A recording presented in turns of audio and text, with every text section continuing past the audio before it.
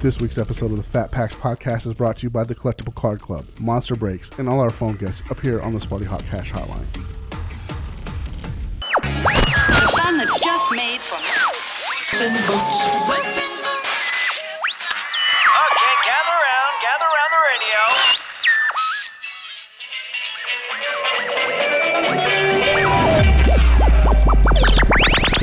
Cue the Drake in 3, 2, 1. Ignition. Collectors, hobbyists, and sports fans around the globe.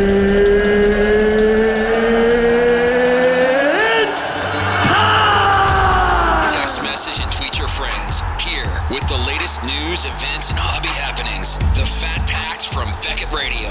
Paul and Eric. Wait, strike that. Is it Eric and Paul? Either way, let's get ready to collect stuff. Beckett Radio is now live. And we are back. I am Eric. He is Paul. We are Run EMP. This is the Fat Packs Podcast brought to you by the Collectible Card Club and Monster Breaks. What's up, Paul? You okay over there? Saw, dude. You eating a nice breakfast bar? I am. Yeah? Good stuff, man. Nice. Good Awesome. stuff. I had my dry cereal before that. And, yeah, man. Dry cereal is a thing of like that's a sentimental thing for me. Oh, is it? Yeah, you Okay. didn't even know that. Obviously. I did not know that. So when my great grandfather was alive, so I didn't know my grandfather, Okay. but my great grandfather I had a very close relationship with. Okay. And some of my best memories of him were sitting on the front porch swing eating dry cereal. Nice. It was fun.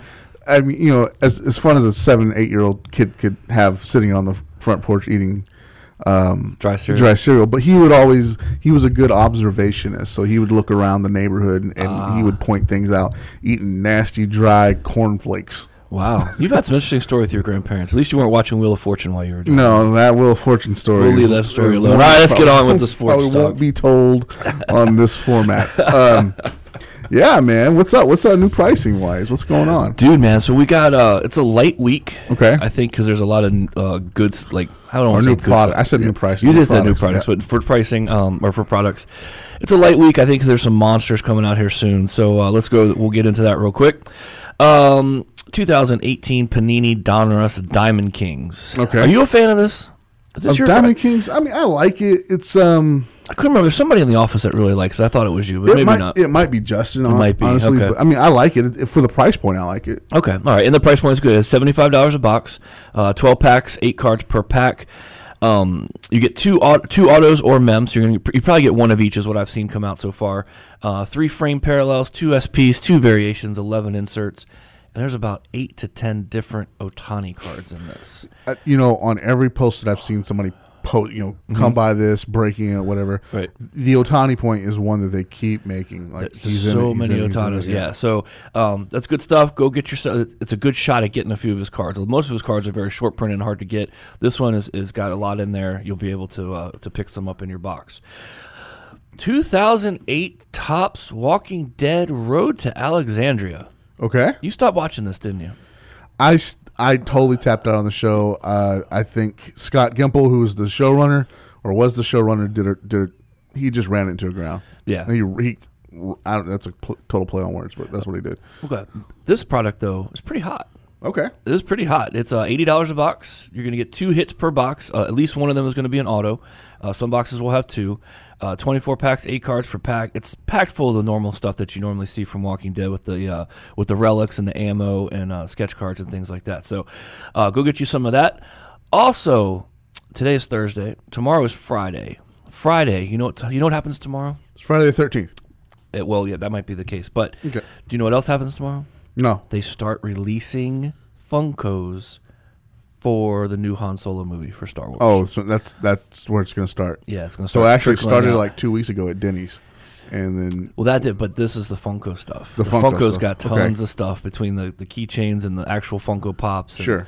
T-shirts, and they got, if you go to Funko.com, there's so much stuff on there that it's coming out, and it starts tomorrow. that movie, it's a Star Wars movie, right? It So is. You should just be expected to be huge. Right. But I don't know, more so like the.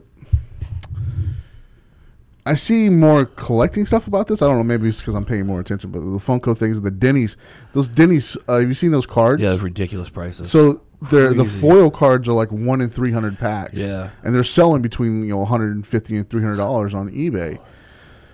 That, I mean, and they're $2 or $3 a pack to buy, something like that. Yeah, people were taking the inserts from the menus and selling those, and it's ridiculous. It is. Man. I was talking to Matt in the office, and he was saying, "Can you imagine if they had put autographs in that set and in those packs? Right, the price of those would just be through the roof, through the absolute roof." So, okay, so Han Solo hype is starting. It's already started with the Denny's thing. It's going to start. Funko's going to have it everywhere. They are a media giant and like to put tons of stuff out. So yeah, from the collectability side, there's going to be plenty to get for this movie. I was looking into it a little bit, not to talk about the movie necessarily, but there's like 10 new characters that are going to be very collectible coming out in this movie. So that you really don't even know from Star Wars. So that's going to be pretty cool from that aspect. So yeah, it's awesome. Yeah, and for sure. Star Wars Mania is going to start here. Well, the summer blockbuster season is really starting in 2 weeks with Infinity War. Well, yeah, with the Avengers, right? Right, and then it's going to just jump right into. I think there's 3 or 4 movies right back to back that are going to be lead up right to the Han Solo movie because Han Solo's Memorial Day weekend. Yeah, May 25th. So it's ridiculous. Speaking of ridiculous, let's just go ahead and first I'll knock out new pricing. Just 2, Gypsy Queen and National Treasures. Those are done for baseball. For no, Gypsy Queen baseball. National Treasures football. Okay. I also finished up O-Pee-Chee Platinum Hockey yesterday. Need some autograph pricing on those. 1 per box. So there's not a lot of information out there on those. So if you have some sales information you would like to share with me, please do so. EricN@Beckett.com, and I will definitely take a look at that. So what was ridiculous, man, was the Dallas Fan Expo last weekend. My goodness. I don't even know where to start. I felt like, and I'm going to take it way back. I felt like I was back at the Britney Spears concert that I took my sisters to, where it was just like packed full of people. I've never seen so many people in my life, dude. Right. I thought they were giving away free bread, water, toilet paper, or something. Yeah, something. Ridiculous, dude. I looked at that and I was like, this is not a knock against the National Baseball Card Convention, because that's a fantastic event. But the people that show up for these fan fest things is unbelievable. Nothing I'd ever seen before. I'd been to 1 or 2 before, and I've been to the Emerald City Con in Seattle, and then I'd been to Dallas Fan Days. Neither of which, even the National, were not as big. It's ridiculous. As what was going on at the Kay Bailey Hutchison Convention Center. It was they got to get a different place, right? I mean, it's that big. It needs to be at Cowboy Stadium, man. I mean, it's just unbelievable how big, and the turnout, man. Just the amount of people that do the cosplay and dress up. Number 2, just the autograph lines. I mean, there's a lot of good autograph guests there, but they were like football fields long. Right, it was unbelievable, and it was non-stop. And the thing there with the autograph guests, Affleck and Goldblum, Jeff Goldblum, yeah. Those were the 2 like the bigger names, but their lines were long. But just comparatively speaking, the other lines were just as long. For sure. And I was just taken back. I couldn't even get down to the autograph pavilion. There's that step you step down like 3 or 4 steps to get down there. Yeah. There was no way to even get down on that floor. And it was amazing to watch the people. It was amazing to watch people just buying crazy amounts of stuff. You know what I mean? Just Funkos and toys and shirts and stickers and almost whatever they get their hand on. And they're just very, I saw it, somebody dressed as Spider-Man and they're walking around, doing the Spidey thing. And then you see their bags. You look down at their bags and they've got like 8 new Spider-Mans that they bought. Right, so, like, exactly. That's what they do. And it's awesome. It's good to see, man. Like you said, we're in the wrong business. Dude, and what I liked about it, though, is because we always focus here on our show, we talk a lot about the kids. Dude, there are so many kids, I think, that like Spider-Man over Mike Trout. You know what I mean? Yeah, definitely. I think where that's concerned, maybe it's because they all show up at the same place at the same time. But maybe. It's, Yeah, it's just everywhere. And the collectible side of the thing, you took some pictures of some Transformers. Dude, I was in heaven. Yeah, hit me up with those. What's up with that? Dude, man. So went by this booth, and I'm a huge Transformers nut to begin with. And this lady, it was so funny. Like, I wasn't like tearing up or anything, but I was definitely like in all about it. And she's like, "Are you all right?" And I'm like, "I just love looking at this stuff." I mean, it was just unstinking believable. So basically, it was a showcase, like a normal baseball card showcase that you could compare it to, and it had like every G1, G2 Transformer in it from like my childhood. I mean, and it was just, they were all on display. And it was just simply amazing. And I'm going to give a shout out right now, man, because that display was awesome too. Crazy Comics. Okay. Yeah, it's KrazyKomix. They're right here in Fort Worth. They're right down the road, man. But they check their website out, man. They have some crazy stuff on there, and the Transformer collection was just unbelievable. Sweet. I sent that, by the way, I posted that on my Facebook, and I sent it to about 10 of my friends because I geeked out. You geeked out. I did.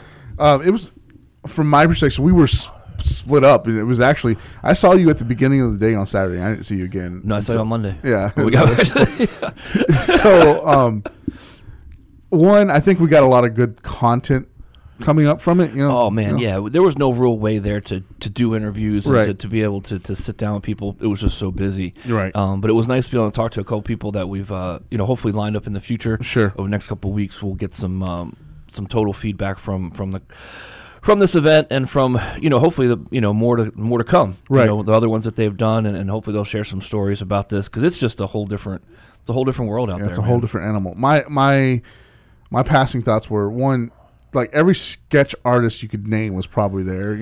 They were. It was cool. And okay, go ahead, keep going. And then like where you saw Transformers and Funkos everywhere, I was seeing Legos everywhere too. Yeah, there was. There's a lot of different. They call them minifigs, but yeah. it was. It's just a whole different realm of collecting that, as a sports card guy, you probably wouldn't even know about if you just didn't take the opportunity to branch out. I'm so glad we went, because there was just, it just opened my mind. Yeah, it was fantastic. And you're talking about the sketch artists. What impresses me, I can't draw a stick figure. Sure. So for these guys to do this work is unbelievable. For them to do this work while they're sitting at the table with 5 people talking to them and tens of thousands of people making noise and the chaos that's going on around, and they're just sitting there like, and just drawing, and the detail is unbelievable. How they can focus on what they're doing while all that's going on is beyond me. Yeah, it's nuts. So if you guys have a chance to go to a fan expo or a Comic-Con in your area, I'd go do it. It's fun. Absolutely, it's worth every penny of it. To get in there, and there's so much to do. We didn't even do half of it. There's the family zone, and there was they even had a tattoo booth. The tattoo thing was blowing my mind. I was walking my family through there, right. As we were just trying to get to the next section, and Eli's mind was blown. Why are people getting tattoos here? And I'm like, this doesn't look really safe. Yeah. But of course, it's sanitary and everything. Absolutely, but I was like, but getting a tattoo in public like that is like, I don't know what to do that. Yeah, but it's all part of the. I mean, I'm not a tattoo guy at all, but it's all part of like the experience, And then as I was leaving Saturday night, I didn't stay the whole thing, but I was leaving and I was walking out. And there had to be a line of like 300, 400 people that were dressed up, cosplay people, and they were all standing in line to get their picture taken, like at the red carpet. Yeah, right. And I was just like, that's like a thing. Like they really like embrace that and take pictures. And the community there is so unlike anything I've ever seen. They're walking around and if you're dressed up and someone else is dressed up and you like their costume, it's like, oh, let me get a picture. Right. And they're just taking pictures of each other. But if you're not dressed up and they're walking around, let me get a picture, it's kind of like, there's a little bit of hesitation. So it's definitely a community there that I've just never seen. It's nuts. We had a lot of good fun, had a great time, and look forward to doing it again. Fan days will be coming up. Okay. And we'll have that one's at a smaller area. This is a smaller venue. Okay. But it's just as much fun. All right, that works for me, man. I'm down, man. Anything like that we can go to. I'm ready to go. Awesome. All right, let's set up the show. We are in our Super Collector series, and the first interview out of the gate is going to be our friend Michael Phillips, who is a Clay Matthews Super Collector, which Paul will tell you is not an easy task to do. It's not easy at all. So when Paul and I initially had this conversation about who we wanted to get on for this series, and we brought up the Packers Clay Matthews collector, we were all about it. We met him last year at the National. He wasn't able to come on then, but he came on this week with us. Impressive. He's got a lot of stuff, man. Yeah, he sure does. And lofty goals. And lofty goals. So that's good, though. Yes. And then we're going to follow that up with an interview with an author, producer, just an all-around great lady. Her name is Maureen Ulrich. She is from Saskatchewan, Canada. Yes. And she was in studio last Friday. She was down here for the Texas Rangers Blue Jay series, which I believe the Jays won 2-1 in that. I that believe whole, so, yeah. Yeah, so... Have the Rangers... Oh, they've won them like 1-2 games. They've won a couple. Complete side note, Elvis Andrews has a fracture. Fracture, So yeah. how long is it? That's crazy. But so she was down here from Saskatchewan. She is the producer and the writer of a one-woman, one-act play called Diamond Girls, which is about the All-American Girls Professional Baseball League. Yep. And it was just a great time talking to her. Love having first studio guest. That's awesome. Yeah. Yeah. And she was such a lovely lady, man. Just She was.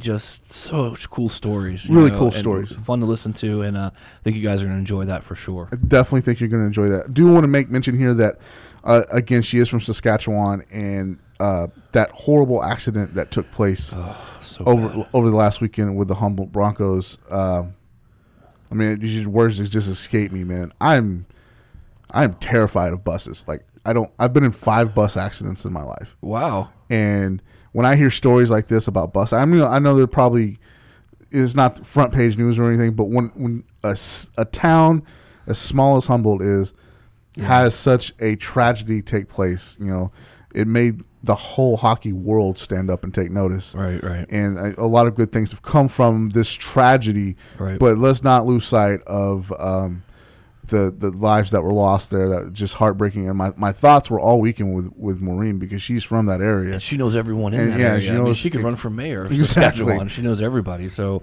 I'm sure that hit her hard. I'm We should sure it probably did. reach out to her. Yeah, we probably should. So that's our 2 interviews. They're great. And then we're going to come back on the other end of that with a little Beckett whatevs. We have a crocodile store for you in the animal kingdom.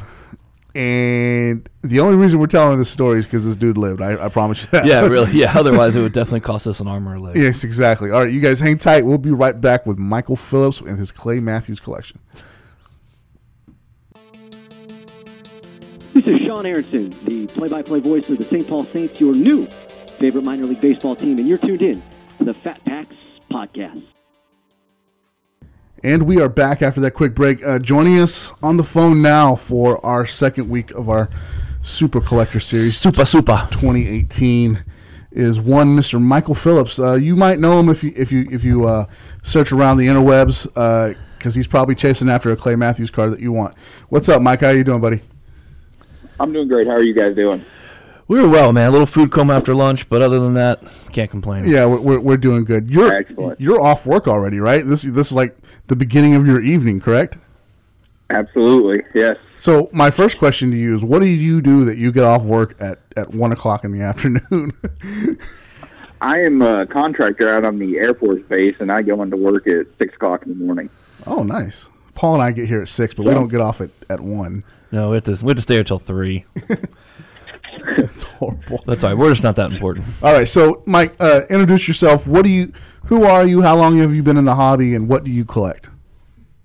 Okay, my name's Michael Phillips. On social media, for the card purposes, you'll find my name on YouTube as This Film Not Yet Rated, and on Instagram is the same thing. I collect Clay Matthews and the Green Bay Packers. Almost exclusively Clay, but I like to pick up a few things of all the other Packer legends because there's so many of them. The Packers have never had a good team. What are you talking about? Yeah, they've had a few good players over the years. Nice. So, so go ahead. I'm sorry. Go ahead. I interrupted you. My bad. No, you're fine. All right. So I was just going to say that. Yeah, go ahead. I was just going to say that I collect cards and some memorabilia. Not as much, just because the memorabilia seems to be a lot pricier. Yeah, it sure does. You know, you came to our attention. Actually, last year you bought a Clay Matthews card from me, and that's how I came to know your name. And then we ran into each other at the National, and we made our niceties, and we wanted to get you on there, but here almost a whole year later, here you are with us now. Well, because we had to wait till the Super Collector thing came around. Yeah, the Super Collector That's what it needs was to come for. back around. That's what it was about. So how many Clay Matthews cards? Well, let's start this. Where did you start collecting Clay Matthews? Why did you start collecting Clay Matthews? Well, I got into collecting football cards and specifically Clay Matthews back in 2010. Okay. I wanted to do a player PC because that always appealed to me. And I've always been a fan of defensive players and defense in general. And at that time, the Packers had some really good ones like Charles Woodson and Nick Collins, but they didn't have anything available basically on the market. And Charles Woodson's only autographs were with the Oakland Raiders, and I wanted no part of that. So had a young dude named Clay Matthews, and he had done some really good work for the team as a rookie, and I liked the way he played. And a friend of mine sent me a care package that happened to have a Clay Matthews rookie card autograph in it, and that was card number 1, and it is still in the PC. Now, Paul, you were telling me yesterday that Clay Matthews didn't have a lot of rookie cards autographed. He doesn't have a ton in comparison to some of the guys today. So, have you had a hard time like tracking down his autos? Because I know he doesn't sign a whole lot of things. Yes, the problem with him was he was a first-round draft pick that did not get invited to the rookie premiere, or he declined the invitation. I'm not sure which happened. So he only had autographs in a few products as a rookie, and he didn't have a single autograph card from Topps until 2014. So he only had 2 years with Topps because they quit making licensed products in 2015. So it was hard for a while finding things, and because I started in 2010, a year after his rookie year, all his really rare stuff had already been scooped up, and I've been trying to chase them down ever since. Yeah, because you're definitely not alone in the Clay Matthews hunt. Sure. I mean, a lot of his stuff, definitely, even the newer stuff that comes out, has pretty good value for being a defensive player on the defensive side. So I think he is very collectible across the board, and being a Packer, I think you have one of the harder PCs, I think, of the people we've talked to have to try to track down this guy. I definitely think so. You hit all the points there, Paul. He's a Packer, yep. Which is, that sets him up above probably 80% of the league, right? For sure. It's rare. He's hard to track down, and then 3, he's not the only one, right? So no, not at all. Michael's going up against these phantom people who they're not phantom people. They're buying just like he is. So let's ask you this: how many total Clay Matthews cards do you have? I did a rough count going through my boxes yesterday, and I came up with 603 unique cards. 603 unique cards. That's impressive for a defensive player. That's really impressive for a defensive player.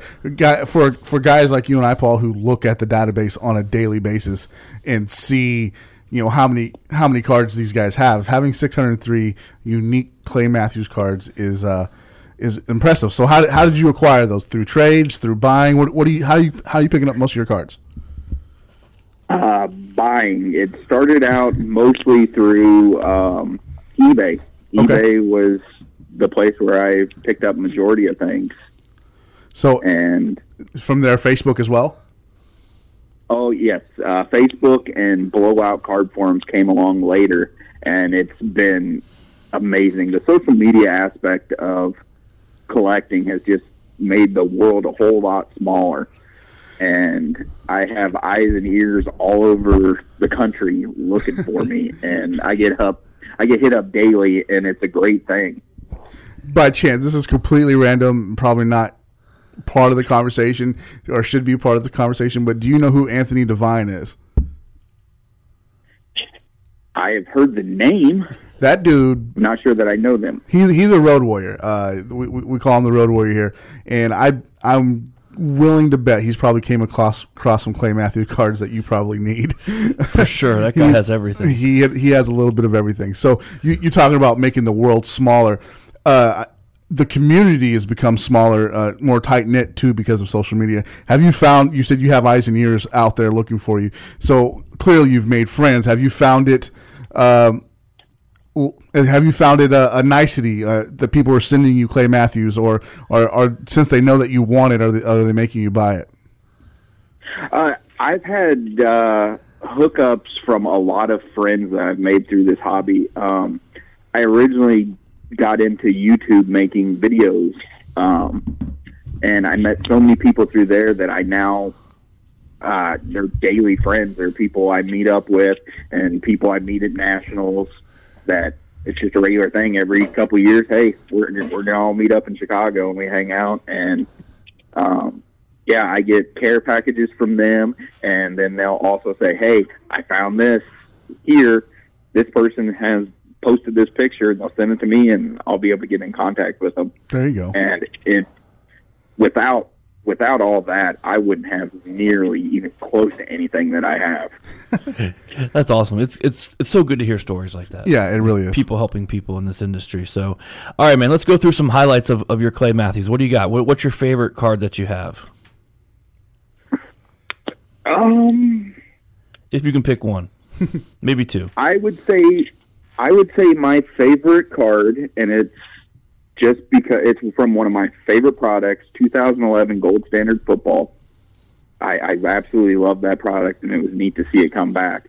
But Clay Matthews only has 3 NFL Shield logo patch autographs. Okay. He only has 3 throughout all products, and one of them came from that, and I was able to secure that last year. There you go.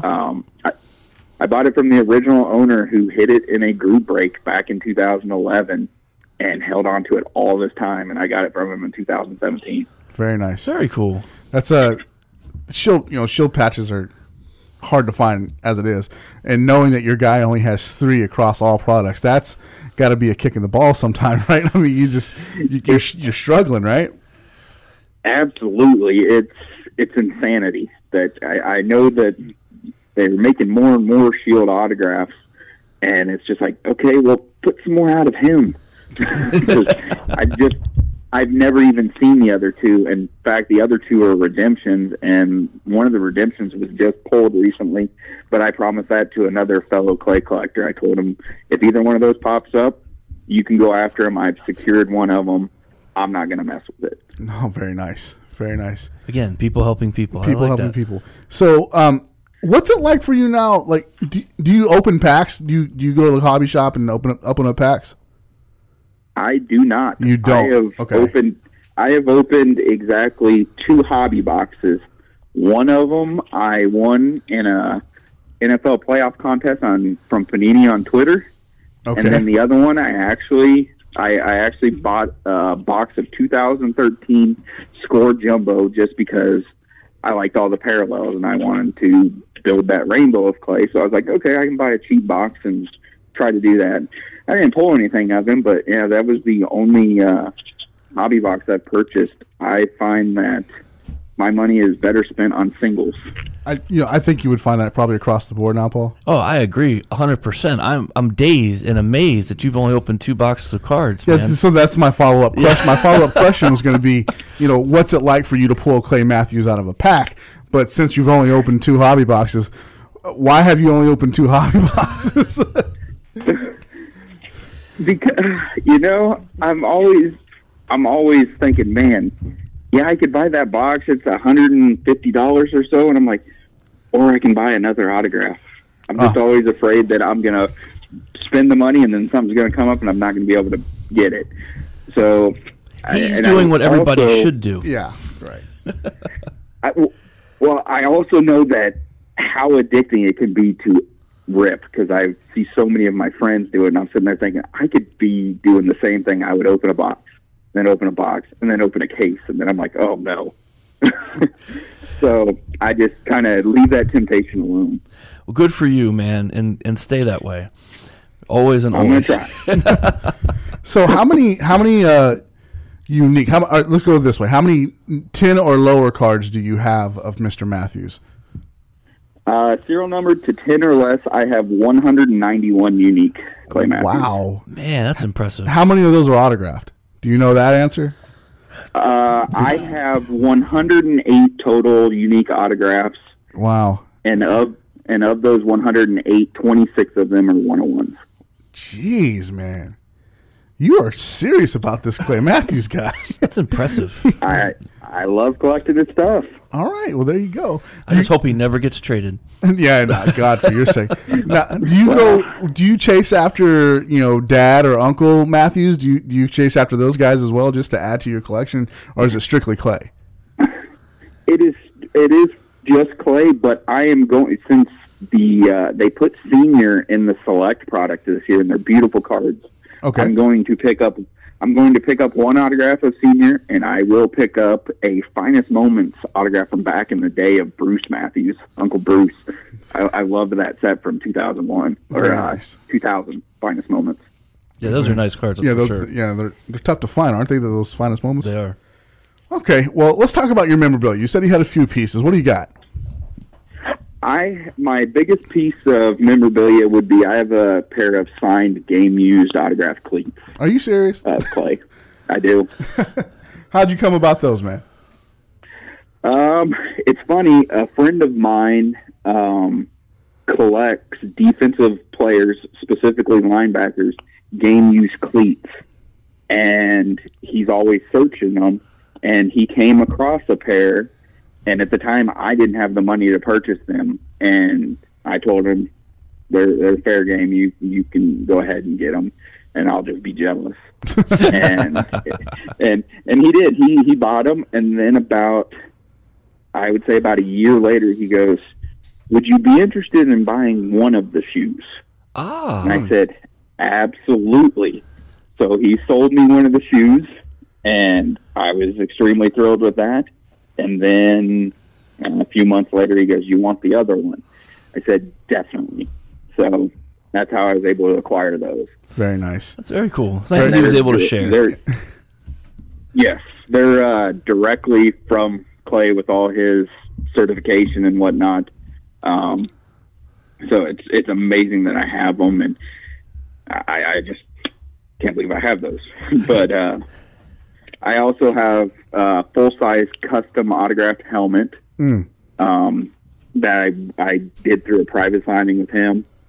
And I have lots of 16 by 20 photos and canvases and whatnot of him that are signed. All right, so the guy that we had on last week, Mr. Tanner Jones, you might have heard of him, had a private signing. I know who Tanner is. He had a private signing with Jose Canseco at his home. You're not stalking Clay, are you? You're not trying to get to his house. No. No, I don't think that would go too well. No, probably not. He's a big dude. That's a big dude, isn't he? Yeah. That's a real big dude. So, all right, let me ask you this. You live in Missouri. How did you become a Packers fan? I was originally born in the state of Iowa, which has no professional sports teams. That's right. So, whenever growing up and everything, I was a baseball fan. That's what I played. I really didn't follow Cubs? football. There is the Iowa Cubs team, yes. Have not been to any of their games, but I love the Iowa Cubs. But I was always, it's funny, Tanner, Jose Canseco was my favorite player growing up. Oh, really? Okay. There you go. There was Jose Canseco, followed up by Alex Rodriguez, followed up by Ryan Braun, and all three of them have something very horrible in common. Oh, man. They all have the same doctor. Oh, no. Jeez. No, everybody I like. You pick some winners, Michael. When it came to the Packers, my first job, I was a cleanup guy at a grocery store, and my manager at the time was a huge fan of football, and he was a gambler. And I didn't follow football, but he's like, hey, let's just bet a soda. And so we bet a soda every Sunday on a game. and he was a huge Packers fan, and he got me into watching football, and I saw Brett Favre play. Okay. And after seeing Brett Favre play, I was hooked. And I'm like, that's the greatest thing I've ever seen. And that's how I became a Packers fan. That was back in 1999. Very nice. I mean, how can you not be a Brett Favre fan? Right. I love watching Brett Favre. Just don't get any text from him. Yeah, don't get any text from him. And I don't like the jeans that he wears. Block that number. Yeah, I don't like the jeans he wears either, but that's okay. So we announced this recently on a National Treasures break that Paul and I did, but I'm also a closet Packers fan. You are.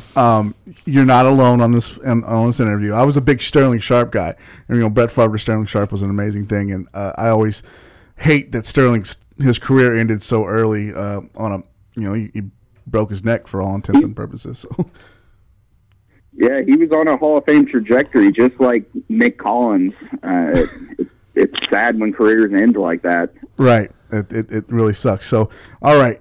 What's your goal for 2018? The rest of 2018. It's April, so you got a few more months here. What's your goal for the Clay Matthews collection? My goal by the end of the year is to have 100 Clay Matthews 101s. I'm currently sitting at 79, so it's feasible. Sure. It'll take a lot of work, but I would like to get to 100. Okay. All right. Does it kill you knowing that there's boxes out there sitting on shelves that have Clay Matthew 101 cards in them, and you could go and buy one and attempt it? Don't tempt the man. Don't tempt the man. The thing that drives me more crazy than that is looking at BGS population reports and seeing 101s out there that aren't in my boxes. That'll happen. So are you counting? Do you count like printing plates, or are you counting those as unique, even though we're in the era where they're not so unique anymore? Correct. Yes, there are printing plates in my collection. There are, I would say, I didn't count them individually, but there's probably 25 or so of those 79 are printing plates. Oh wow! Okay. A handful of them are autographed. Either pack pulled, or 2 of my printing plates I sent off to private signings to have signed by Clay. Very nice. There you go. Nice. That's That'll cool. work. All right, man. We're up against it. We got to get out of here. But before we do, please let our listeners know where they can find you on social media again, and how they can send you a free Clay Matthews card because they love you so much. Well, you definitely don't have to send me anything free. Just hit me up on any of my social media, and I will be happy to purchase things from you. Awesome. But I am at This Film Not Yet Rated. That's all one word, all lowercase, on Instagram and on YouTube. All right, guys, go find him. This Film Not Yet Rated. It sounds like a name a guy that used to work here in the building would use, but probably. But it's a Michael Phillips thing, and it's a Clay Matthews thing. I've seen him out there. I've seen him. He's bought Clay Matthews from me. He's a good guy. Met him at the National. Help him out. Yep, help him. He needs what? 21 more cards. 21 more one-of-ones. We're gonna help Michael get to 21 by the end of 2018. We're gonna hope every box we open has a Clay Matthews in it. That's it. You know what? On our box buster. Any box busters we have that has a Clay Matthews 101, it's going directly to you. There you go.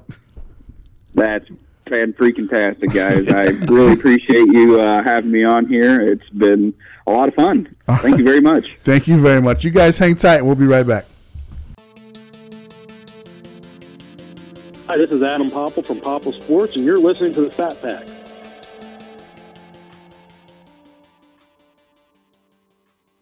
All right, guys, we're back after that quick break, and right now this is a real pleasure.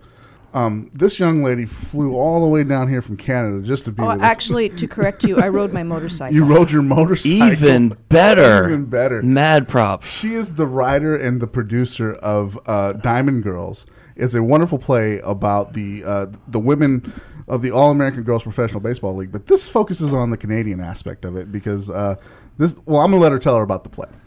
Maureen, please. Okay, so it's a one-act, which is 65 minutes, one-woman show that tells the story of specifically 3 Saskatchewan women who played in the All-American Girls Professional Baseball League. And but there are 21 characters in the play. So we have an actress rolling between various characters, sometimes having as many as 3 on quote on stage at a time and doing the dialogue between them. Wow. One person One person. Yeah, she's a for 65 minutes. for 65 minutes. Yeah, That's amazing. It's an exhausting show because she also plays ball. She swings a bat, runs.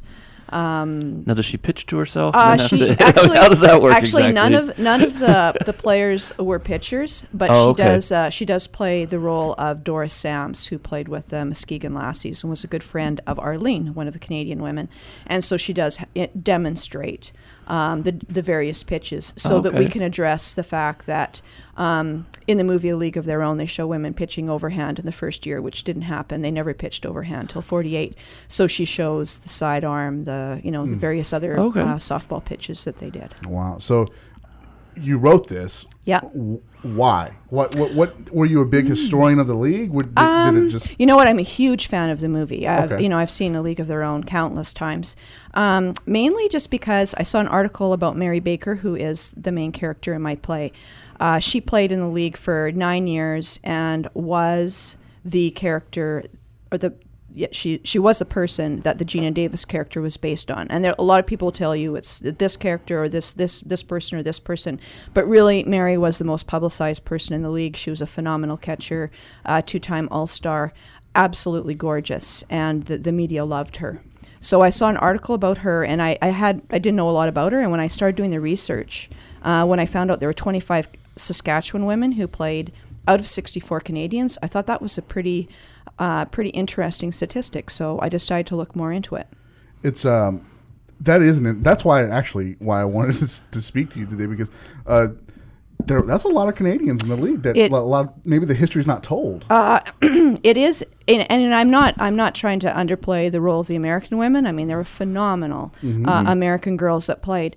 But Saskatchewan is a very, very small province, small population, and in the first year of the league, 1943, they only took 60 women, and 7 of them were from Saskatchewan. So I think that's pretty outstanding. Yeah, it's like 12% of the league. That's great. That's insane. That Paul's here because awesome. he's my math guy. That's my math. Yeah.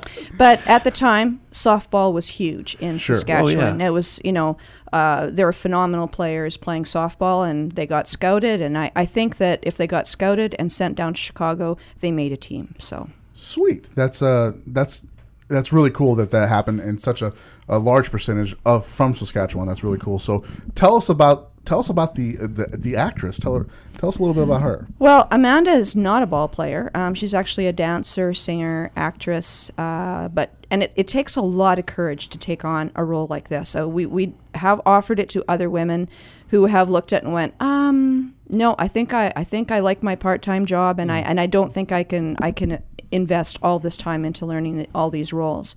But she put on her big girl panties, and she took this on, and she's actually not the actress who originated it. Malia Becker did it for us 2 years ago, but has moved on to other things, had a baby last year. So we offered it to Amanda, and she took it.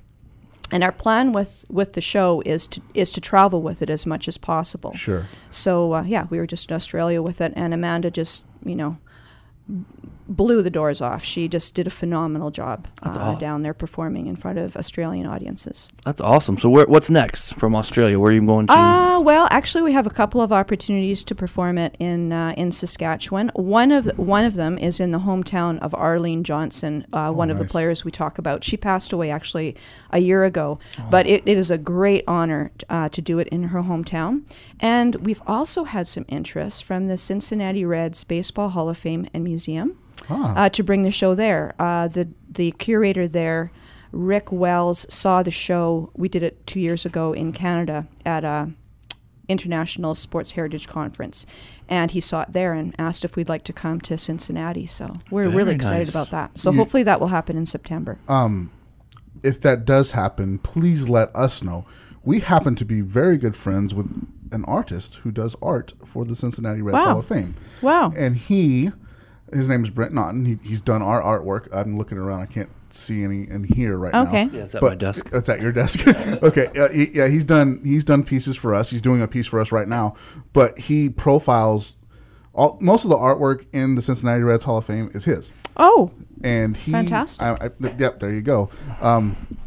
He would definitely love probably to be a part of this in some way because he loves baseball. Okay, for sure. Brent, if you're listening to this, we will email you because we have some stuff to talk about. Okay. So Australia, that was cool. You were telling us that you were feeding kangaroos out of your hand. Can you recount that for our listeners? Oh well,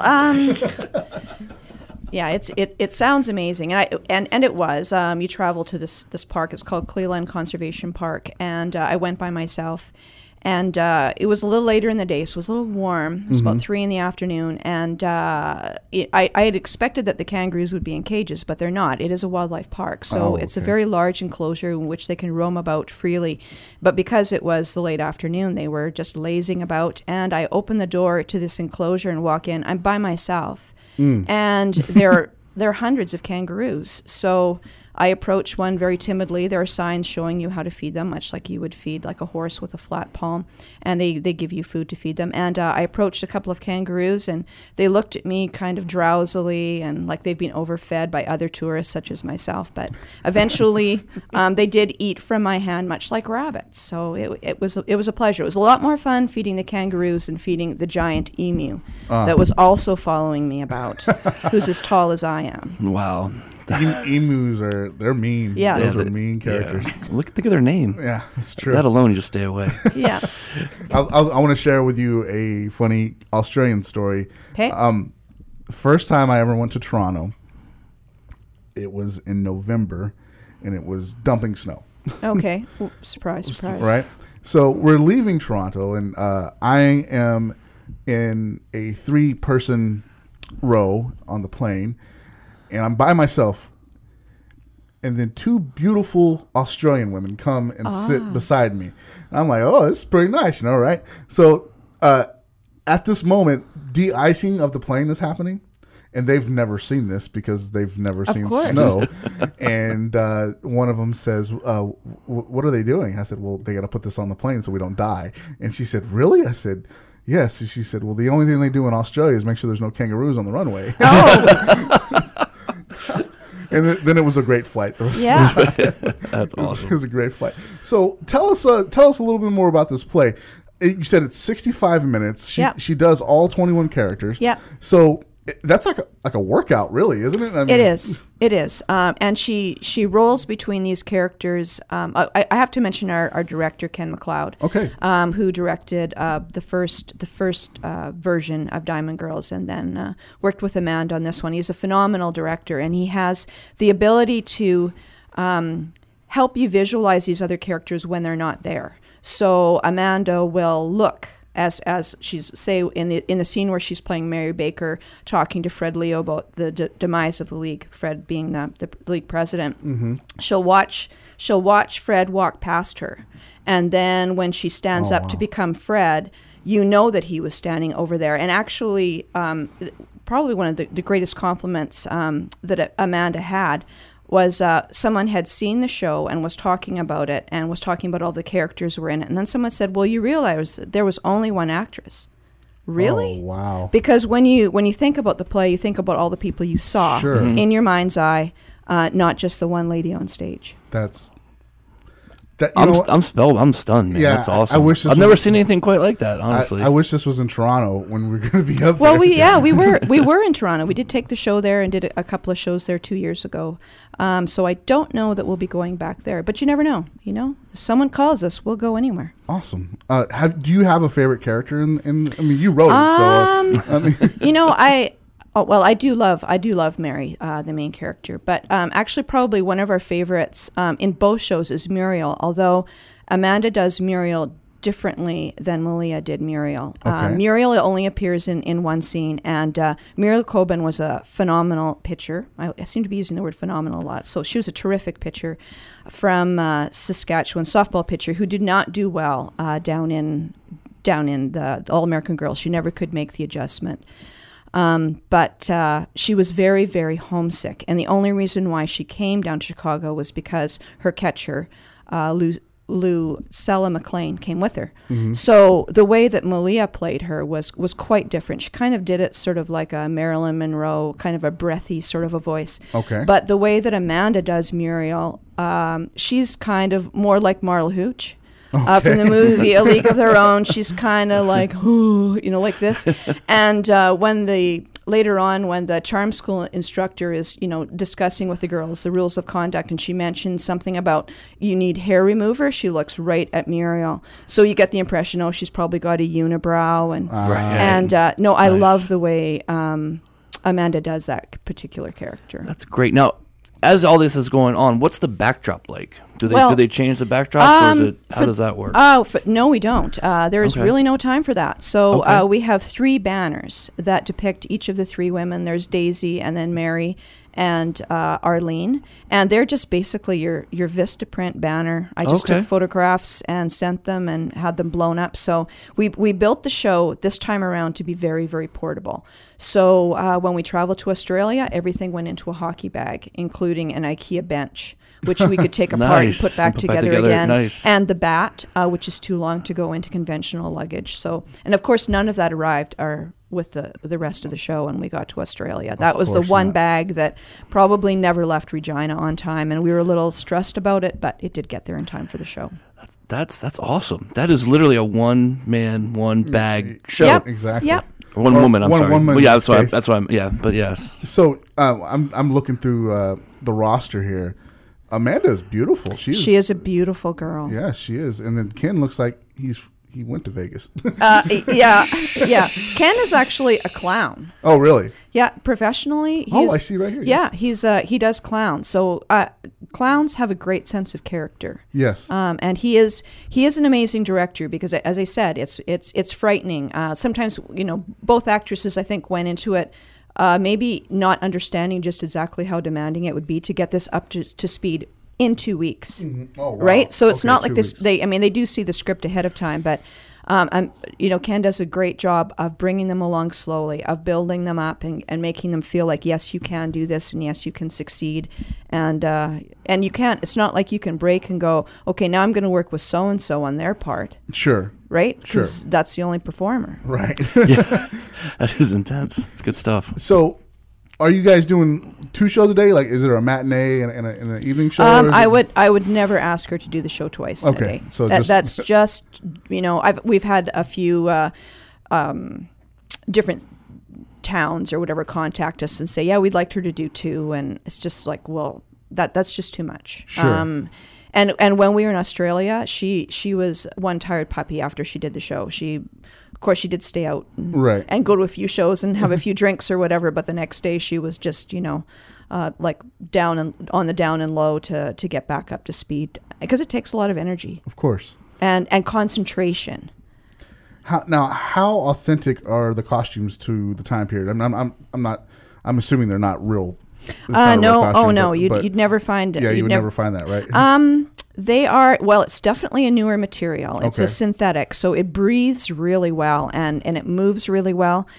We picked the color red this time just because it looked really good on Amanda. Okay. And then we ended up, we had a couple of faux pas where, the original seamstress didn't have it. She made the sleeves too small, and then we couldn't find the same material. So then we ended up adding on black sleeves. I see. And then we just really like the look of it. So then it becomes very Canadian. Like for going to Australia, we have the red and the black, and then we have a white 25 on the sleeve for the Saskatchewan girls. Mm-hmm. And she was wearing a Rawlings belt, and I picked up the glove at a used sports store.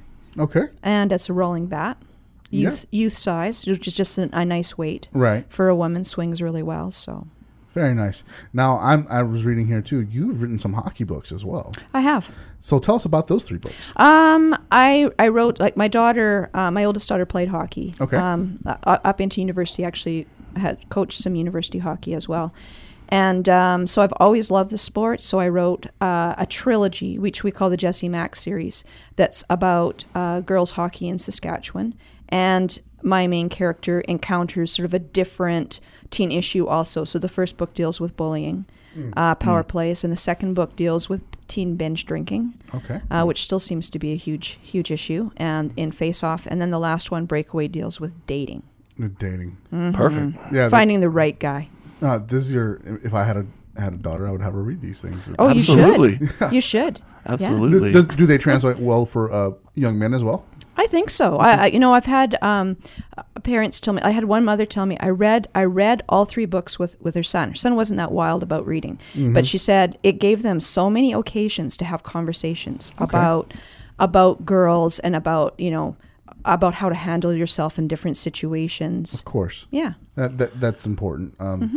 Paul and I always talk about getting kids involved back into the hobby and collecting and having fun, but more importantly, it's about those moments with your kids they're teachable moments, and these books look like they provide that opportunity. Well, I hope so. There's still sports incorporated. Yeah. Yeah, absolutely. That's awesome. Is youth hockey a big thing in Saskatchewan for young females? Oh yeah. Yeah. Yeah. She just yep. So did you play any hockey? I did not. You did not. Okay. No, I did not. I actually grew up in Calgary. My brother played hockey. I've never really was much of an athlete. But I sure love to watch. I'm a huge fan of the game. Obviously, watching baseball. I love the Expos. Love Gary Carter. Oh yeah. Back in the day. I mean, he sent me a signed card when I wrote him one time. Wow. So yeah, I love baseball, and my husband played ball, and so I've spent a lot of time at rinks and ball diamonds over the years. So you said you grew up in Calgary. So I was telling you off air that we go to Toronto twice a year, and then I was stationed outside of Seattle, and I used to go up to Vancouver. It is night and day difference between the city of Toronto and the city of Vancouver. And I'm assuming it's like that across the whole country because it's so massive. Yep. Yeah. Yep. Yeah. Calgary, actually, driving into towards Fort Worth yesterday is almost like coming into Calgary from the west. Okay. Like sort of like the foothills. It's just that there's no mountains in the background. But okay. Yeah. Yeah. Calgary has got oodles of space. So it's just spread out. You can just drive forever. It's they call it Cowtown, right? Yep. Yeah, just like they call Fort Worth. Yeah, you Cowtown. need to be there sometime for the Stampede. It is a crazy time. Stampede. Yeah, we've been invited to Edmonton. Okay. We've never been up there, but we've been invited. Hopefully, that would work out in the future. But I love Toronto. I think Paul loves Toronto too. I think man. So. And we love the atmosphere up there. We love the hockey. We love how passionate they are about their sports and collecting. And I'm going to go back and ask you, did they enjoy this in Toronto? Did it get good reviews there? You know what? We had a pretty small crowd in Toronto. Oh, really? Yeah. Well, you know what? It was more or less an opportunity to go there and perform. And I knew that both my actress and my stage manager at that time had friends in Toronto. Okay. And actually, Malia had gone to school there, so she had a lot of friends. And so it was like, hey, why don't we take the show there so your people out there have a chance to see it? Sure. So it wasn't like we were going out there looking for a big audience, but we did have some people there who were. One of the guys was the CFO of the Ontario Teachers pension plan. So he's a pretty big wheel. Yeah. He loved the show. We went for supper afterwards with him, and that's all he could talk about. He just kept coming back to it. Like, we talk about other stuff, and then he'd come back to something else in the show. And as a writer, that is what you strive for, is to produce something that people afterwards are entranced with and want to talk about and want to go home and Google stuff and look up more stuff about it. Sure. Not something they go, okay, well, we saw that, now let's go have dessert and kind of forget what do we want about to see it. next week? You want an emotional reaction, you want an intellectual reaction. So it was well received. Awesome. We're a collectibles podcast. That's Paul's line. That's usually my line. Yeah. As you were writing this and learning more about the history of it, did you maybe pick up a piece of this league from here or there? Or? I have a signed card from Arlene Johnson. She gave it to me the first time that I interviewed her. Oh, nice. And so a lot of the women have passed away. You know, every day on the Twitter feed from the All-American Girls, there's another one who's moved on. Sure. So there aren't many of them left. So those collectibles, because they did a number of them, some woman produced the baseball cards, and then the women would sign them. So those are really becoming quite precious. Yeah. For sure. Especially with, like you're saying, unfortunately, with the ladies passing away, they're becoming harder and harder to get those signatures. Not like Bob Feller, who signed everything. Yeah. It's tough. So and it's a part of collecting that. Yeah. As collecting seems so male dominated, but there are a lot of women on cards that are just as popular, and if not just as expensive and collectible as Really? the men. Oh, of course, yes, of course. Yeah. That's nice to know. Yes. Yep. Without a doubt. I mean, especially some of the Star Wars characters alone. Yeah. You know, have some of those ladies have definitely held their Daisy own. Ridley, Yeah, yeah. Daisy Ridley holds her own against any of those guys Wow. that they've produced. It's so. not around anymore, but Brian Price, he used to own a company called In the Game, and he was based just outside of Toronto, and most of his sets of cards that he made focused on Canadian aspects of either hockey, baseball, and Oh. he had a really cool set called Canadian Screen Queens, and they were all Canadian actresses who made it to the silver screen. Wow. Yeah, it was really cool. He's got his own company. He's got another card venture now called President's Choice cards, and they are very, very high end. In fact, you can't even buy them in packs. You have to go to his website and buy them Buy stuff. directly. Yeah. Wow. So that's interesting. So what's next? What's coming? Are you taking a break here? Are you writing something new or? I'm actually, yes, I'm working on a 2-man show. There we go. All right. 1, 2. Yeah. We're There you good. go. There we go. That's why she's here. Called The Lords of Scepter, and it's about my dad's hometown in Saskatchewan. The late 40s, early 50s was the golden era of baseball in Saskatchewan. So Scepter was a town of less than 200 people, and they had a team that won a Western Canadian championship and was supposed to go to Kansas to play in a North American championship, but they didn't go. They didn't go. Why You not? know why? Why? Because it was time to get on the combine Oh, Oh, really? wow. and harvest, which I think is, maybe it seems, maybe that's anticlimactic, but I think, really, when it comes right down to it, most of the guys were farmers, and that was the number one priority. So there was sort of this, like, wow, like we could have gone to Japan for Worlds, but they didn't. We'll take care of our families. Yeah. So anyway, my dad is from that town. He didn't actually play on that team, but Bert Olmsted, not sure if you're familiar with that Okay. name, NHL star, played on the team. Jimmy Shields was a world champion curler. He was Okay. also from Scepter. And then they had a couple of guys from the Negro Leagues that played. Hal Price. Oh yeah. Yep, I know that name. Chet Brewer was with the team briefly. Mm-hmm. And so I think it's a fascinating story. I was going to bring up the Negro Leagues because I read somewhere like in the last couple of months about how much easier it was for African American players to play in Canada against here in America. I mean, Yeah. it was an interesting history, and I wanted to delve more into it. So that was really cool. Thanks for bringing that up. Yeah. That's a nice mention there for that community. It's awesome. All right, we're gonna get you out of here. The people that dropped you off went to go eat, and I feel bad. No, because- no, that's okay. This was cool. That's awesome. So before you go, is there any websites or anything that you can direct our listeners to? We have a lot of baseball fans that listen to this podcast that they can go and check you out and see where you're going to be next, or maybe pick up. Do you guys do T-shirts or anything like that for your show or anything like that? We actually don't. But Okay. we do have some T-shirts, but we just use them for promotion down in Adelaide. Okay. So yeah, if they want to buy a used T-shirt, like with a Game bit of worn. sweat, There you go.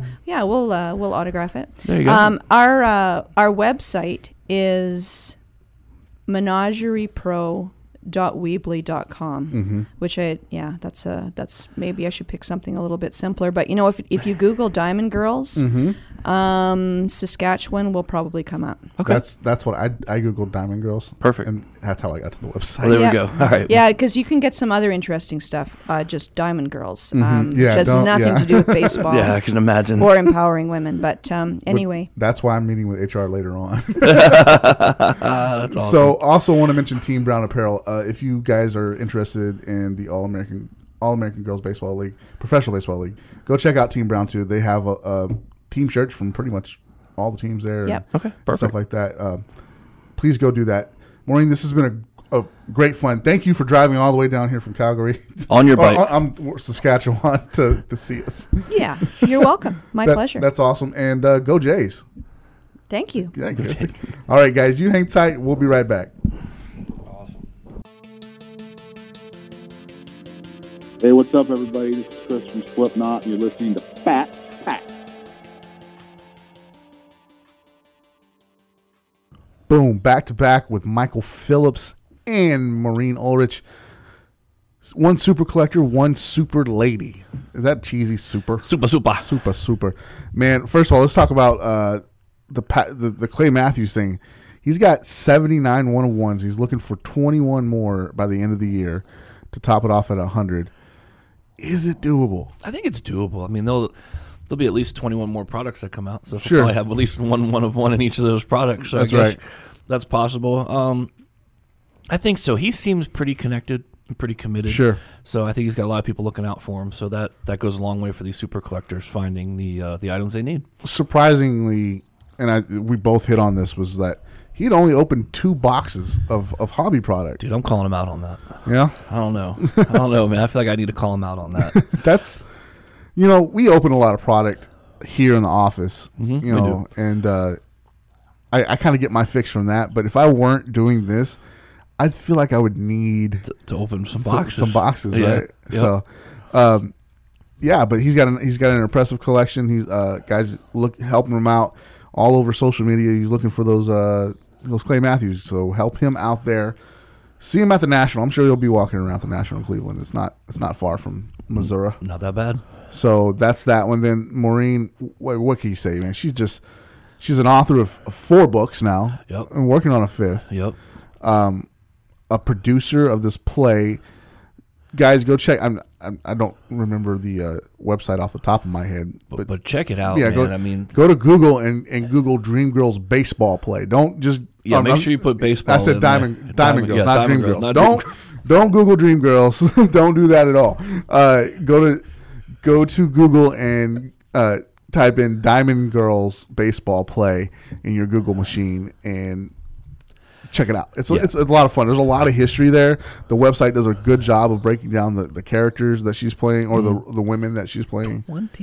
21 different ladies, and the young lady that's playing all of them, I believe her name's Amanda. She's a strikingly beautiful young lady. Yep. And she's doing these 21 different parts. Unreal. In an hour and 65 minutes. Yeah. Yep. Oh my goodness. 65 minutes. So good stuff. I can't wait to hopefully catch that play someday. Hopefully it'll be somewhere where we are, and we can go check it out. Well, she said they might be going to Cincinnati. So that'll work. I don't know anybody in Cincinnati, but I'll take a road trip. There you go. That works. Do that. So that's happening. Go check both of those things out, Michael and Diamond Girls, and just let us know your thoughts on them. All right. Let's get into this Animal Kingdom story to jump off Beckett Whatevs. Wow, we're going right into it. You got to jump into it because this is what this dumbass did.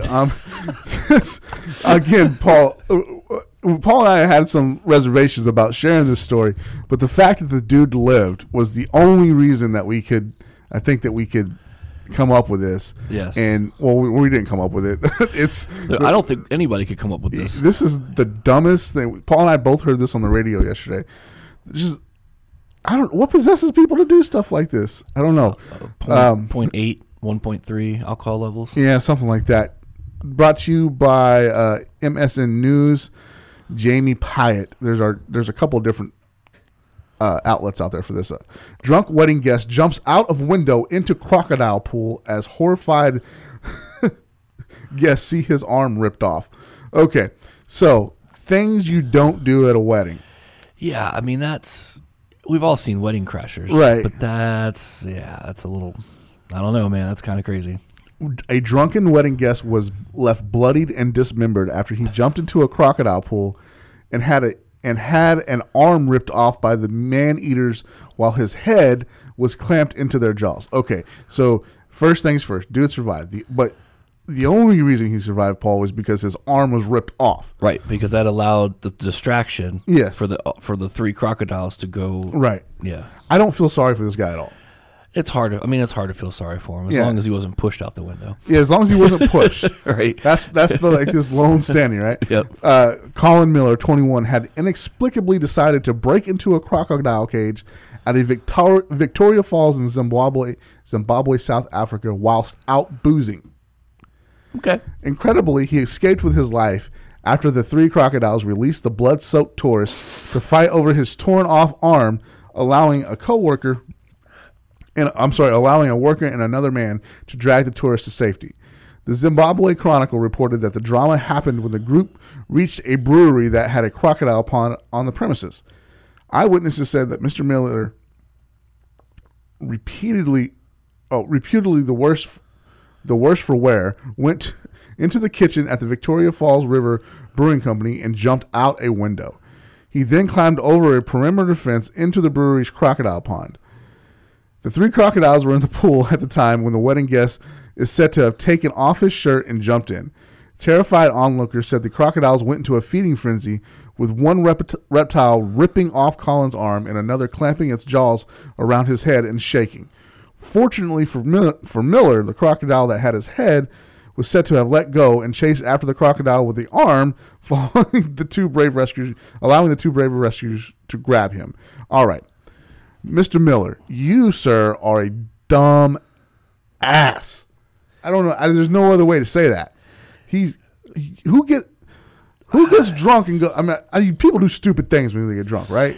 They do, right? I mean, I've never been drunk. I don't know, but I've seen my dad drunk plenty of times. Right. He did stupid stuff. Yeah, we've been around enough people that do stupid stuff. Jumping into a crocodile pool is never an option. Yeah, it seems like a really bad option for anything. Yeah, I don't know, man. I'm still just dumbfounded by the whole thing, and the fact that the craziest part about that is the fact that if he hadn't lost his arm, he would have lost his life. Yeah, and that's kind of crazy that happened like that. And hey, man, like the one guy said, they had to hire. They're still looking into it. They had to hire a bunch of investigators. Paul, I'm just saying to go look into the situation. So once maybe they'll find out some more. Yeah. But so that's the Animal Kingdom there's story. Actually a video. Yeah, there's a video. I'm not going to recommend you go watch it. You can if you want to. The video, yeah. But it's just stupid. Stupid. That is bad. I don't know how else to explain that. All right. Basketball season is over. Playoffs start very soon. They do. And something happened last night that has never happened in the NBA history. We didn't know anybody in the Mavs Suns game. That was Tuesday. Yeah. That was Tuesday. Russell Westbrook averaged a triple-double for 2 seasons in a row. First time ever that someone's done it for 2 seasons. He needed 34 or 36 rebounds in his last 2 games, and he got them. Wow. That's ridiculous, right? It is kind of crazy. He needed 12 assists and 34 rebounds, and he got them. But he just stand under the basket both games? There are literal pictures of him boxing out his own teammates to get rebounds. Oh my gosh! I mean, I'm not surprised. It's Russell Westbrook, right? He's kind of a me first guy, right? Yeah. But it's crazy that he was able to average a triple double for 2 seasons in a row. Of course, he did it last season, and everybody was in awe. And then he does it this season, and no one really cares. No, there's just a lot of other things going on in the NBA right now. I think that it definitely got overshadowed. So that's unfortunate. But yeah, what good feat. Kudos to him, even if you took it from your own players. Markelle Fultz is apparently just the greatest thing since sliced bread. He became the youngest player to get a triple-double in the NBA history history of the NBA. Why do I keep saying the NBA history? In the history of the NBA, he became the youngest player to get a triple-double. Those Sixers look for real. I know, with Fultz hitting on all levels now. He's got fresh legs. Hadn't played all year, just the last couple weeks, and that's a little scary. Yeah. It's a little scary. LeBron, watch out. Everybody's really wanting that I don't know if everybody's really wanting it, but the purists, I guess, are wanting that matchup again, that Cleveland Warriors matchup. I don't want that. I want the Sixers to take it.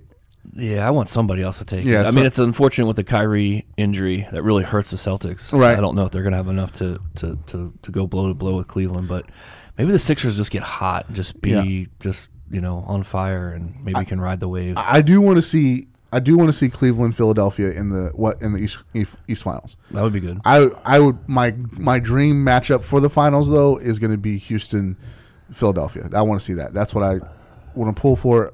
And shout out to San Antonio, 21 straight years of the playoffs. That's consistency. That is consistency. They squeaked it in too. Man. They sure did. They had such an awful up and down season this year, with the Kawhi Leonard and whatnot. So. And who the hell's on that team? Exactly. Exactly. That's all coaching, man. Yeah, that is. That's all pop. coaching. That's all pop.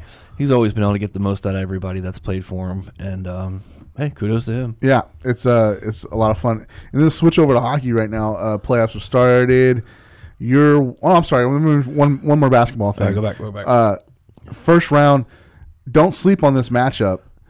Wizards, Raptors. That's going to be a good series. It is going to be a good series. I mean, I think the Wizards can match up just as well with the Raptors, and it could definitely be an upset. Although I'm a Washington fan my whole life, and I don't expect these things to happen, especially when it comes to the Wizards or the Capitals. So, anyway, let's go Wall. All right, let's go talk about the NHL playoffs that have started. Caps Blue Jackets, right? Yep, Caps Blue Jackets. So I know Matt's already talking some smack to me through email. I don't know why Matt things. I don't know why Matt thinks he needs to do that. The Blue Jackets have never won a playoff series. So. The Capitals never won a convincing playoff series. Right. So it could probably go 7 games. I'm not going to lie to you. It really could. It could. Hey, did Pittsburgh play somebody last night? Were they playing a high school team last night? I'm just not sure. Was there another team on that? It was at 5-0 after one, and it was just they ended there. The final score was 7-0. Yeah, just beat them by a touchdown. Yeah, it's horrible. So they're playing Philly. Winnipeg is playing Minnesota, and the Vegas Knights won their first playoff game 1-0 over the Kings. Boom. They're road to the Stanley Cup. You like them, finals. don't you? It's what? It's hard not to pull for them. Right. It's hard. It's an exciting story. It's fun to watch. A lot of other GMs are going to have some answering to do. It's true. That's a good point. If Vegas wins this, that's a good point. So first game tonight, game 1 tonight for Columbus, Washington, Toronto, Boston, and the Devils and the Lightning. That should be coming up tonight on your docket there for you to be paying attention to. Speaking of hockey, the Sports Card Expo is around the corner. I know, man. It's coming up quick. And we got some hockey card giveaways for you guys. Again, if you go order that ticket or order that shirt from the Jaywalk, that'll automatically get you a winner. Yep.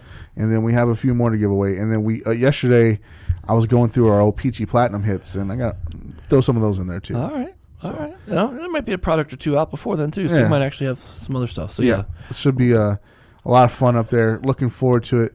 That autograph guest list is pretty deep, but the 3 big names, Bobby Orr, Joe Montana, and Cal Ripken Jr. will cost you a pretty penny. They will. But hey, man, they're definitely worth it. They are definitely worth it. Paul, do you want to talk about anything? I'm just rambling here. You're just rambling. I don't know, man. I mean, there's not too much going on. I mean, we've got some hobby news. Obviously, National Treasures basketball got pushed back a little bit. Got pushed back a week. I didn't know that. It's back to May 2nd now. Okay. But the stuff normally comes out at $500 a box or something like that, and people are sold out at like almost $1,000 a box. So that stuff is just on fire, and it's not even out yet. So I do know that Monster Breaks has secured a bunch of cases, so if you're looking for it, definitely go there. Check them out. They will have it in stock and ready for you to break. But yeah, that stuff is going to be, I think it might be something we haven't seen before in a long time. And they have to kind of keep up with the Ohtani chase right now, because that's something I haven't seen.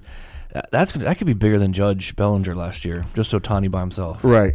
And it's exciting to see the momentum that the baseball industry had last year is really just hasn't even dropped off with this Ohtani thing. So, and Bowman baseball is coming out right around the corner, which are going to feature the Ohtani Bowman Chrome autos for the first time. He'll have a Bowman Chrome auto.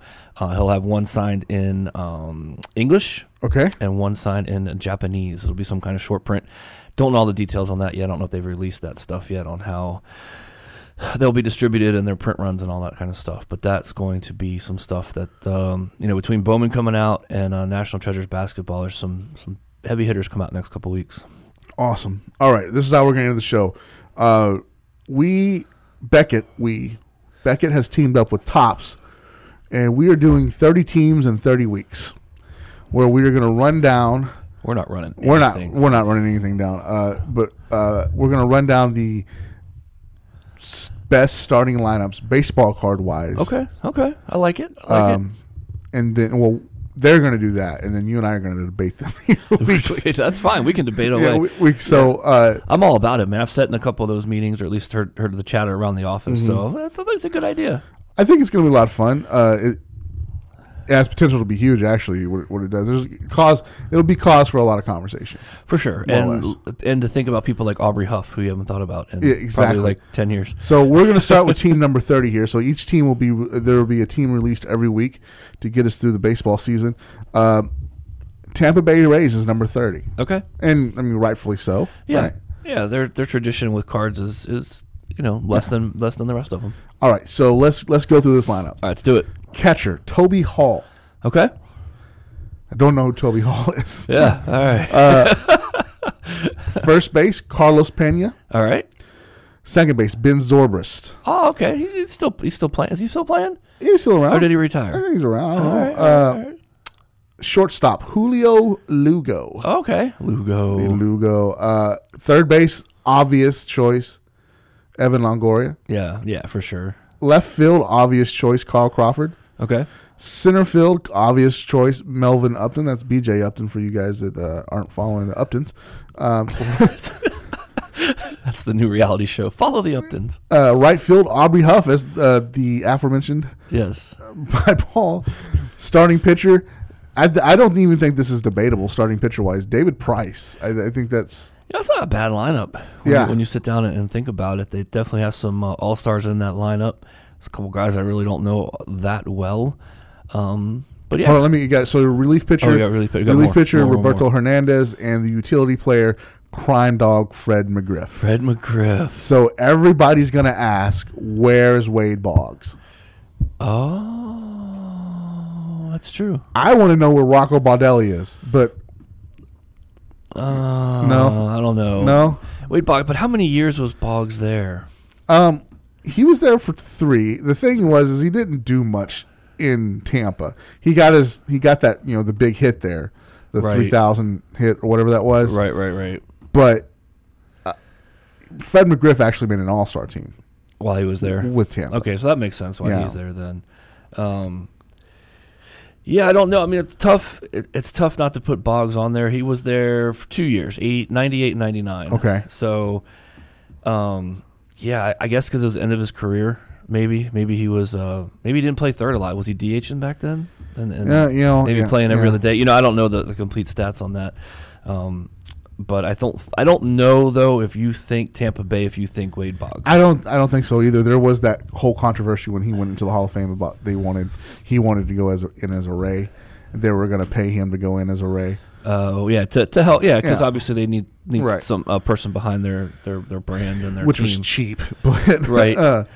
So that there's your lineup. But Paul, the Rays did retire his number. Yeah, they did retire. I mean, his number, they've done everything they can to help say, hey, here's Wade Boggs, right? He's on the list, but in reality, you and I know that he's a Red Sox or a Yankee, right? He's really a Red Sox. For sure.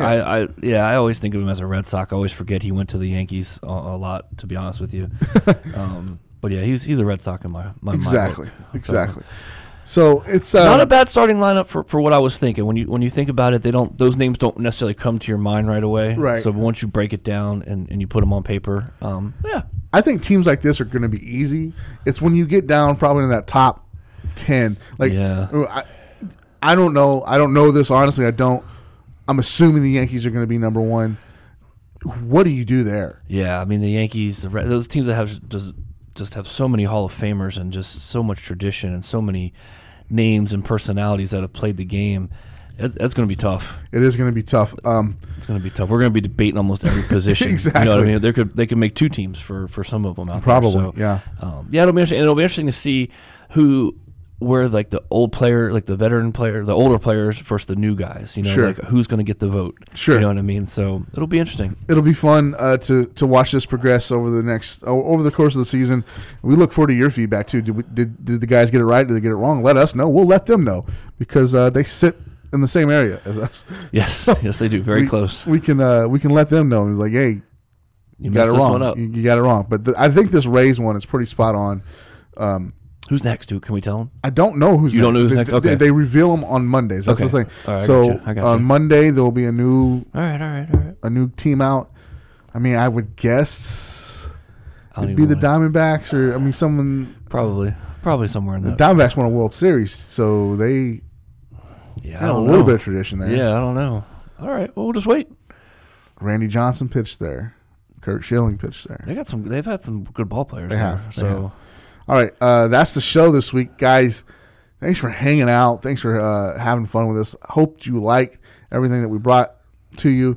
Go check out that preview of Props. That's going to be a fun podcast with John Finkel and myself as we break down your favorite sports movies, memorabilia-wise.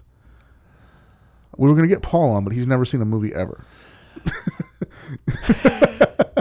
depends on which one. Yeah. I'll probably make a guest appearance at some point in time. We'll get you to watch a sports film, and maybe like Air Bud. I'm sure your kids have seen Air Bud a few I've seen times. lots of Air Bud. Yeah, yeah, it's a good show.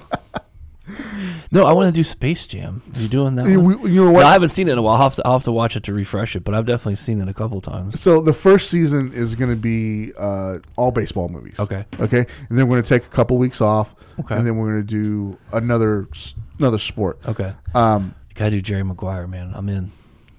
So for a football movie, yeah. I'm in. So I guess basketball actually would logically be next. And Space Jam is definitely on that list. On that list, has to be. Space Jam, Air up there, Blue Chips, White Man Can't Jump. Yeah, that one's held true. Yeah. I don't know. I can't think of any off the top of my head because I don't watch movies. The basketball one's tough. Like, yeah, it might only be like a 4 week. Yeah, Hoosiers would be on that. I've never seen Hoosiers. Oh, Hoosiers. Okay, that makes sense. Yeah, everybody loves it. Does Bobby Knight have a documentary? That'd be fun You know to what? watch. we're going to end on this. Okay.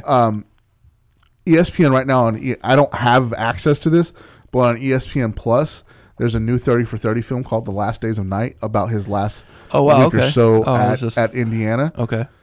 It looks amazing. Okay, do you remember when all that happened? Yeah. I mean, how many kids can you hit with a chair before you get fired? I don't know. But that's kind of crazy. So it looks like an amazing documentary. I can't wait for that to come out. And speaking of documentaries, my final party shot was HBO's Andre the Giant documentary that premiered on the 10th. Was awesome. Go check it out. It's really, if you're a wrestling fan, it's probably nothing you don't already know, but HBO put their name behind it, and the production value in it is great. So go check that out. All right, guys. Thanks for hanging out. Until next week, just keep listening. Cue the Jericho.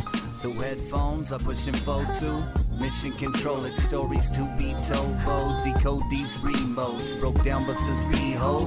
The illest from CO. Deep through the keyhole to see this one light. They just lurking in the darkness, won't leave living the night. Punchline for fist fight because they heads ain't fed right. How can you see my brother with no perspective of sight? Do good and live right. Kick snares and hi-hats, they be they get right. Yeah, they get a blind sight. What? Me and my people just might tonight, alright? Me and my people just might. Me and my people just might tonight, alright? Me and my people just might. Me and my people just might tonight, alright? Me and my people just might. Me and my people just might tonight, alright? Me and my people just might. Me and my people just might tonight, alright? Me and my people just might. Been known to kick rhymes vicious, still sound stupendous. Other cats on the radio, they sound horrendous. We some mind benders and ain't never been pretenders. You out here trying to end us, but y'all just beginners. We some natural born killers and we creeping through your windows, man. We the fucking realest, man, regardless if you feel